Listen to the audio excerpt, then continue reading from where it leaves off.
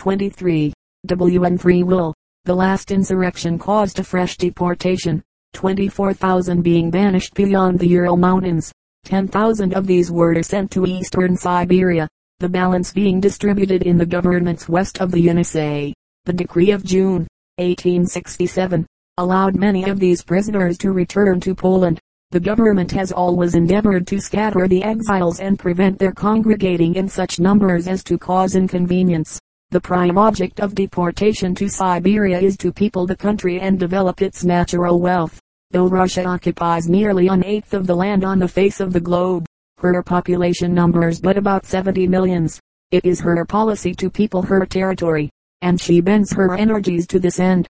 She does not allow the immigration of her subjects to any appreciable extent, and she punishes but few crimes with death. Notwithstanding her general tolerance on religious matters, she punishes with severity a certain sect that discourages propagation.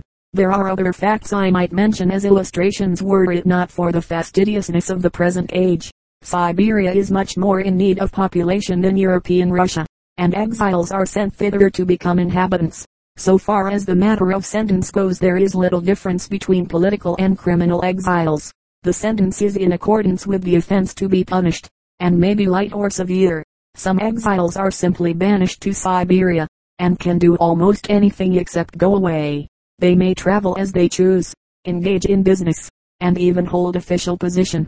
It is no bar to their progress that they emigrated involuntarily. If they forget their evil ways and are good citizens, others will be equally oblivious and encourage them. They have special inducements to become colonists and till the soil or develop its mineral wealth. With honesty and industry they have at least a fair chance in life. Some exiles are confined to certain districts, governments, towns, or villages, and must report at stated intervals to the chief of police. These intervals are not the same in all cases, but vary from 1 day to a month, or even more.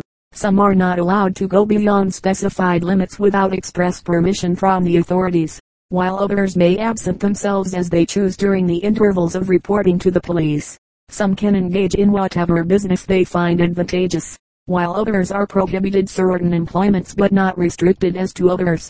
If a man is sentenced to become a colonist, the government gives him a house or means to build it, a plot of ground, and the necessary tools. He is not allowed to be anything else than a colonist. Criminals of a certain grade cannot engage in commerce, and the same restriction applies to politics. No criminal can be a teacher, either in a public or private school, and no politic can teach in a public school. While I was in Siberia an order was issued prohibiting the latter class engaging in any kind of educational work except music, drawing, and painting. Many criminal and political offenders are drafted in the army in much the same manner that our prisons sent their able-bodied men into military service during our late war. Their terms of enlistment are various, but generally not less than 15 years. The men receive the pay and rations of soldiers, and have the possibility of promotion before them. They are sent to regiments stationed at distant posts in order to diminish the chances of desertion. The Siberian and Caucasian regiments receive the greater portion of these recruits. Many members of the peculiar religious sect mentioned elsewhere are sent to the Caucasian frontier. They are said to be very tractable and obedient, but not reliable for aggressive military operations. An exile may receive from his friends money to an amount not exceeding 25 rubles a month. If his wife has property of her own she may enjoy a separate income. Those confined in prisons or kept at labor may receive money to the same extent, but it must pass through the hands of the officials. Of course the occupants of prisons are fed by government, and so are those under sentence of hard labor. The men restricted to villages and debarred from profitable employment receive monthly allowances in money and flour, barely enough for their subsistence. There are complaints that dishonest officials steal a part of these allowances, but the practice is not as frequent as formerly. A prisoner's comfort in any part of the world depends in a great measure upon the character of the officer in charge of him. Siberia offers no exception to this rule. Formerly the Polish exiles enjoyed more social freedom than at present. The cause of the change was thus explained to me. 5 or 6 years ago a Polish noble who had been exiled lived at Irkutsk and enjoyed the friendship of several officers. The Amur had been recently opened, and this man asked and obtained the privilege of visiting it, giving his parole not to leave Siberia. At Nikolaevsk he embraced the opportunity to escape, and advised others to do the same. This breach of confidence led to greater circumspection, and the distrust was increased by the conduct of other exiles. Since that time the Poles have been under greater restraint. Many books on Russia contain interesting stories of the brutality toward exiles, both on the road and after they have reached their destination. Undoubtedly there have been instances of cruelty, just as in every country in Christendom. But I do not believe the Russians are worse in this respect than other people. I saw a great many exiles during my journey through Siberia. Frequently when on the winter road I met convoys of them, and never observed any evidence of needless severity.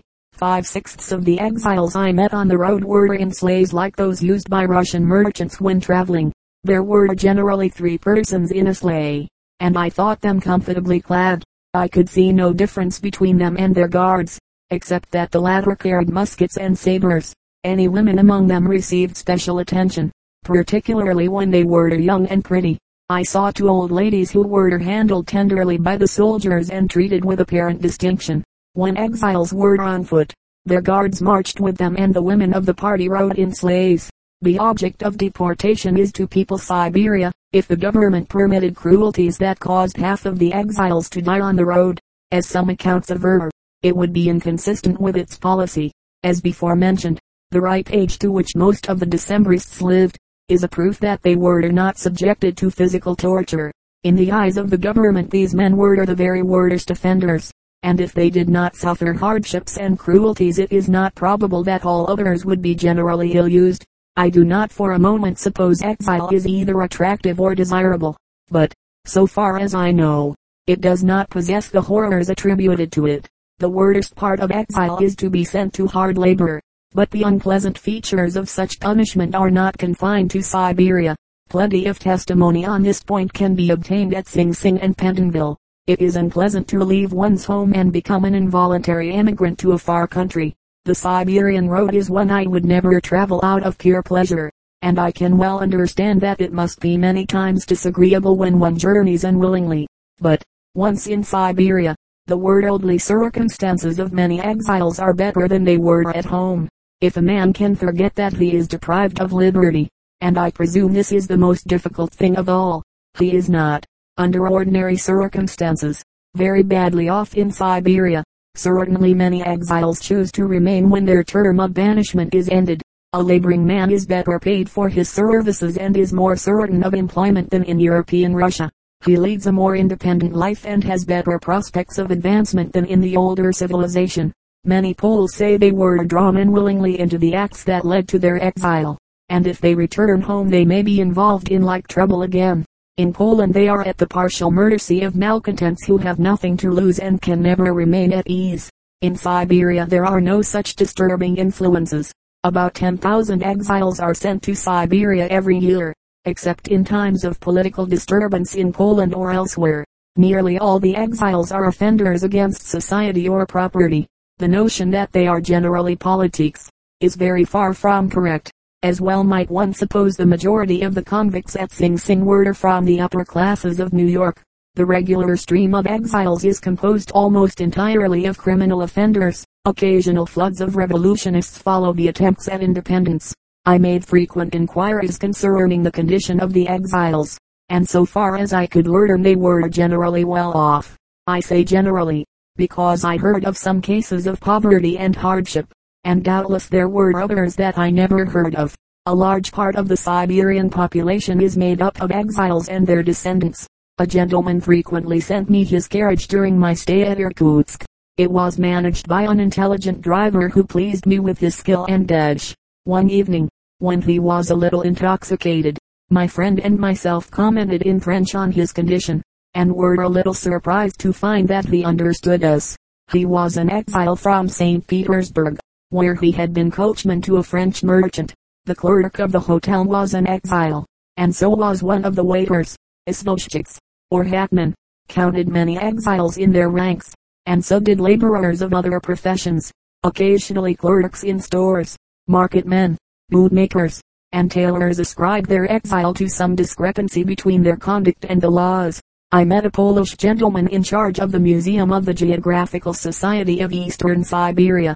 and was told that the establishment rapidly improved in his hands. Two physicians of Irkutsk were unfortunates from Warsaw, and one of them had distanced all competitors in the extent and success of his practice. Then there were makers of cigarettes, dealers in various commodities, and professors of diverse arts. Some of the educated Siberians I met told me they had been taught almost entirely by exiles. Before the abolition of serfdom, a proprietor could send his human property into exile. He was not required to give any reason, the record accompanying the order of banishment stating only that the serf was exiled by the will of his master. This privilege was open to enormous abuse, but happily the ukase of liberty has removed it. The design of the system was no doubt to enable proprietors to rid themselves of serfs who were idle, dissolute, or quarrelsome, but had not committed any act the law could touch. A proprietor exiling a serf was required to pay his traveling expenses of 25 rubles, and to furnish him an outfit of summer and winter clothing. A wife was allowed to follow her husband, with all their children not matured, and all their expenses were to be paid. The abuse of the system consisted in the power to banish a man who had committed no offense at all. The loss of services and the expense of exiling a serf may have been a slight guarantee against this. But if the proprietor were an unprincipled tyrant or a sensualist, and he might be both, there was no protection for his subjects. It has happened that the best man on an estate incurred the displeasure of his owner and went to Siberia in consequence. Exile is a severe punishment to the Russian peasant, who clings with enduring tenacity to the place where his youthful days were passed. Every serf exiled for a minor offense or at the will of his master was appointed on his arrival in Siberia to live in a specified district. If he could produce a certificate of good behavior at the end of 3 years, he was authorized to clear and cultivate as much land as he wished. If single he could marry, but he was not compelled to do so. He was exempt from taxes for 12 years, and after that only paid a trifle. He had no master and could act for himself in all things except in returning to Russia. He was under the disadvantage of having no legal existence, and though the land he worked was his own and no one could disturb him, he did not hold it under written title. The criminal who served at labor in the mines was placed, at the expiration of his sentence, in the same category as the exile for minor offenses. Both cultivated land in like manner and on equal terms. Some became wealthy and were able to secure the privileges of citizenship. Chapter XXXVII. The descendants of exiles are in much greater number than the exiles themselves. Eastern Siberia is mainly peopled by them, and Western Siberia very largely so. They are all free peasants and enjoy a condition far superior to that of the serf under the system prevalent before 1859. Many of them have become wealthy through gold mining, commerce, and agriculture, and occupy positions they never could have obtained had they lived in European Russia. I know a merchant whose fortune is counted by millions, and who is famous through Siberia for his enterprise and generosity. He is the son of an exiled serf and has risen by his own ability. Since I left Siberia I learn with pleasure that the emperor has honored him with a decoration. Many of the prominent merchants and proprietary miners were mentioned to me as examples of the prosperity of the second and third generation from banished men. I was told particularly of a wealthy gold miner whose evening of life is cheered by an ample fortune and 2 well-educated children. 40 years ago his master capriciously sent him to Siberia. The man found his banishment the best thing that could happen.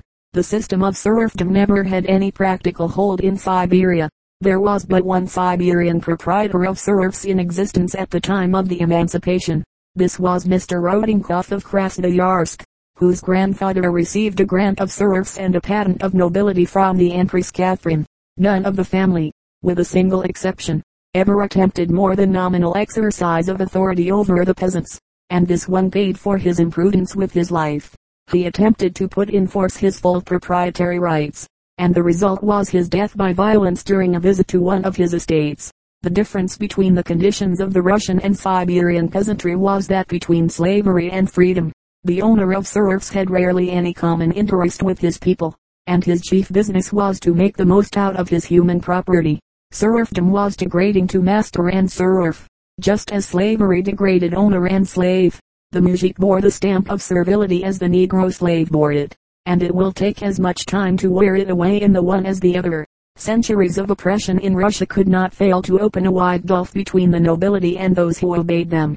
Thanks to Alexander, the work of filling this gulf has begun, but it will require many years and much toil to complete it. The comparative freedom enjoyed in Siberia was not without visible result. The peasants were more prosperous than in Russia. They lived in better houses and enjoyed more real comforts of life. The absence of masters and the liberty to act for themselves begot an air of independence in the peasant class that contrasted agreeably with the cringing servility of the serf. Wealth was open to all who sought it, and the barriers between the different ranks of society were partially broken down. The peasants that acquired wealth began to cultivate refined tastes. They paid more attention to the education of their children than was shown by the same class in Russia, and the desire for education rapidly increased. The emancipation of the serfs in Russia was probably brought about by the marked superiority of the Siberian population in prosperity and intelligence. In coming ages the Russians will revere the name of Alexander not less than that of Peter the Great. To the latter is justly due the credit of raising the nation from barbarism. The former has the immortal honor of removing the stain of serfdom. The difficulties in the way were great and the emperor had few supporters, but he steadily pursued his object and at length earned the eternal gratitude of his people. Russia is yet in her developing stage. The shock of the change was severe and not unattended with danger, but the critical period is past, and the nation has commenced a career of freedom. The serf has been awakened to a new life, and his education is just commencing. Already there is increased prosperity in some parts of the empire, showing that the free man understands his new condition. The proprietors who were able to appreciate and prepare for the change have been positively benefited, while others who continued obstinate were ruined. On the whole the derangement by the transition has been less than many friends of the measure expected, and by no means equal to that prophesied by its opponents. But the grandest results in the nation's progress are yet to come, and it is from future generations that Alexander will receive his warmest praise. The working of mines on government account has greatly diminished in the past few years, and the number of hard labor convicts in Siberia more than equals the capacity of the mines. When the political exiles, after the revolution of 1863, arrived at Irkutsk, the mines were already filled with convicts. The politics sentenced to hard labor were employed in building roads, most of them being sent to the southern end of Lake Baikal. In June 1866, 720 prisoners were sent to this labor, and divided into 8 or 10 parties to work on as many sections of the road. Before the end of the month a revolt occurred. Various accounts have been given and different motives assigned for it. I was told by several Poles that the prisoners were half starved, and the little food they received was bad. Hunger and a desire to escape were the motives to the insurrection. On the other hand the Russians told me the prisoners were properly fed, and the revolt must be attributed entirely to the hope of escaping from Siberia. I obtained from an officer, who sat on the court-martial which investigated the affair, the following particulars. On the 24th of June, the working party at Koltukskoy, the western end of the road, disarmed its guard by a sudden and bloodless attack. The insurgents then moved eastward along the line of the road, and on their way overpowered successively the guards of the other parties. Many of the prisoners refused to take part in the affair and remained at their work. A Polish officer named Shamovich assumed command of the insurgents, who directed their march toward Posalsky. As soon as news of the affair reached Irkutsk, the Governor-General ordered a battalion of soldiers by steamer to Posalsky. On the 28th of June a fight occurred at the river Bystrina. The insurgents were defeated with a loss of 25 or 30 men, while the force sent against them lost 5 men and 1 officer. The Polish leader was among the killed. After the defeat the insurgents separated in small bands and fled into the mountains. They were pursued by Tartar cavalry, who scoured the country thoroughly and retook all the fugitives. The insurrection caused much alarm at its outbreak, as it was supposed all prisoners in Siberia were in the conspiracy. Exaggerated reports were spread, and all possible precautions taken, but they proved unnecessary. The conspiracy extended no farther than the working parties on the Baikal road. The prisoners were brought to Irkutsk, where a court-martial investigated the affair.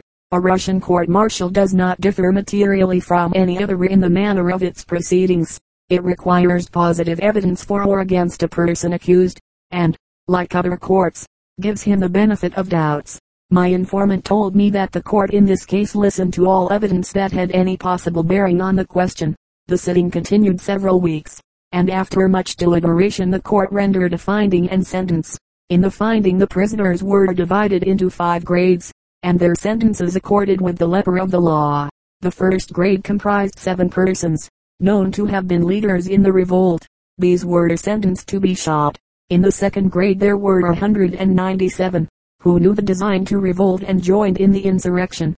1/10 of these were to suffer death, the choice being made by lot. The remainder were sentenced to 20 years labor. The third grade comprised 122, ignorant of the conspiracy before the revolt, but who joined the insurgents. These received in addition of 2 or 3 years to their original sentences to labor. The fourth grade included 94 men, who knew the design to revolt but refused to join the insurgents. These were sentenced to remain under suspicion.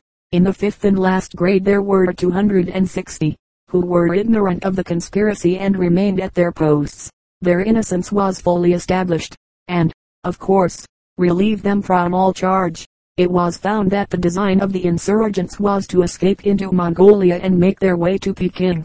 This would have been next to impossible, for 2 reasons: the character of the country, and the treaty between China and Russia. The region to be traversed from the Siberian frontier toward Peking is the Mongolian steppe or desert. The only food obtainable on the steppe is mutton from the flocks of the nomad inhabitants. These are principally along the road from Kyoto, and even there are by no means numerous. The escaping exiles in avoiding the road to ensure safety would have run great risk of starvation. The treaty between China and Russia requires that fugitives from one empire to the other shall be given up. Had the exiles succeeded in crossing Mongolia and reaching the populous parts of China, they would have been once more in captivity and returned to Russian hands. The finding of the court-martial was submitted to General Korsakov for approval or revision. The general commuted the sentence of 3 men in the first grade to 20 years labor. Those in the second grade sentenced to death were relieved from this punishment and placed on the same footing as their companions. In the third grade the original sentence at the time of banishment was increased by 1 or 2 years labor. Other penalties were not changed. During my stay in Irkutsk the 4 prisoners condemned to death suffered the extreme penalty, the execution occurring in the forest near the town. A firing party of 48 men was divided into 4 squads. According to the custom at all military executions, 1 musket in each squad was charged with a blank cartridge. The 4 prisoners were shot simultaneously, and all died instantly. 2 of them were much dejected. The others met their deaths firmly and shouted "Vive la Pologne" as they heard the order to fire. I was told that the crowd of people, though large, was very quiet, and moved away in silence when the execution was over. Very few officers and soldiers were present beyond those whose duty required them to witness or take part in the affair. One of the most remarkable escapes from Siberia was that of Rufin Piotrowski, a Polish emigrant who left Paris in 1844 to return to his native country, with impossible plans and crude ideas for her relief. The end of his journey was Kamenets, in Podlia, where he gave himself out as a Frenchman, who had come to give private lessons in foreign languages, and received the usual permit from the authorities without exciting any suspicion. He was soon introduced into the best society, and the better to shield his connections, he chose the houses of Russian employees. His security rested upon his not being supposed to understand the Polish language, and, during the 9 months that he remained, he obtained such command over himself, that the police had not the slightest suspicion of his being a Pole. The warning voice came from St. Petersburg, through the spies in Paris. Early one winter's morning he was roughly shaken out of slumber by the director of police, and carried before the governor of the province, who had come specially on this errand. His position was represented to him as one of the greatest danger, and he was recommended to make a full confession. This for many days he refused to do, until a large number of those who were his accomplices were brought before him, and their weary, anxious faces induced him to exclaim loudly, and in his native tongue, "Yes, I am a Pole, and have returned because I could not bear exile from my native land any longer. Here I wish to live inoffensive and quiet, confiding my secret to a few countrymen, and I have nothing more to say." An immediate order was made out for the culprit's departure to Kiev. According to the story he has published, his sufferings were frightful. and were not lessened when they stopped at a hut, where some rusty chains were brought out, the rings of which were thrust over his ankles. They proved much too small, and the rust prevented the bars from turning in the sockets, so that the pain was insupportable. He was rudely carried and thrown into the carriage, and thus arrived in an almost insensible condition at the fortress of Kiev.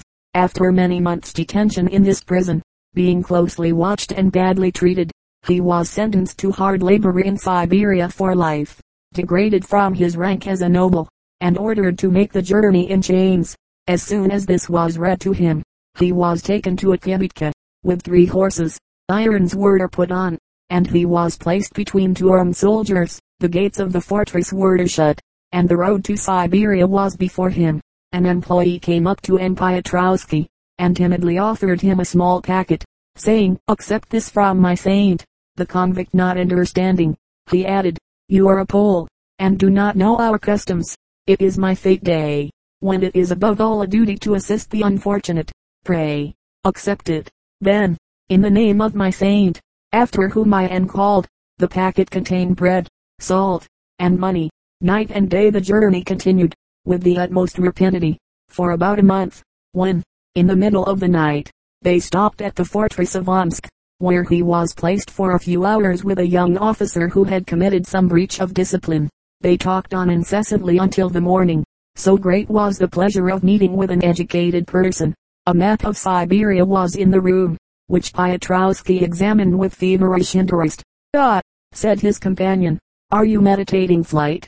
Pray, do not think of it. Many of your fellow countrymen have tried it, and never succeeded." At midday he was brought before Prince Gorchakov, and the critical moment of his fate arrived. He might either be sent to some of the government factories in the neighborhood, or to the mines underground. An hour passed in cruel suspense while this was debated. At length one of the council announced to him that he was to be sent to the distillery of Ekaterinsky, 300 miles to the north of Omsk. The clerks around congratulated him on his destination, and his departure was immediate. On a wintry morning he reached a vast plain near the river Irtish, on which a village of about 200 wooden huts was built around a factory. When introduced into the clerk's office, the young man who was writing jumped up and threw himself into his arms. He also was a Pole from Krakow, a well-known poet, and sent away for life as a measure of precaution. Soon they were joined by another political criminal. These spoke rapidly and with extreme emotion, entreating their new friend to bear everything in the most submissive and patient manner, as the only means of escaping from menial employment, and being promoted to the clerk's office. Not long was he permitted to rest.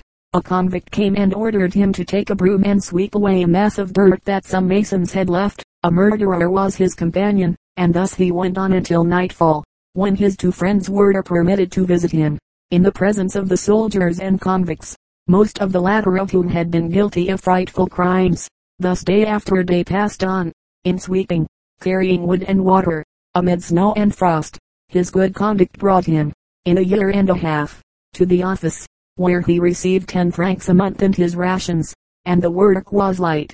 During this time he saw and conversed with many farmers and travelers from a distance, and gained every information about the roads, rivers, etc. with a view to the escape he was ever meditating. Some of the natives unite with the soldiers in exercising an incessant supervision over the convicts, and a common saying among the Tartars is, "In killing a squirrel you get but 1 skin," whilst a convict has 3: his coat, his shirt, and his skin. Slowly and painfully he collected the materials for his journey. First of all, a passport was an essential. A convict who had been sentenced for making false money, still possessed an excellent stamp of the royal arms. This Piotrowski bought for a few francs. The sheet of paper was easily obtained in the office, and the passport forged. After a long waiting, he procured a Siberian with that island, a sheepskin with the wool turned in to preserve the head from the cold, 3 shirts, a sheepskin bournouse, and a red velvet cap bordered with fur, the dress of the well-to-do peasant. On a sharp frosty night he quitted Ekaterinsky for Tara, having determined to try the road to the north for Archangel, as the least frequented.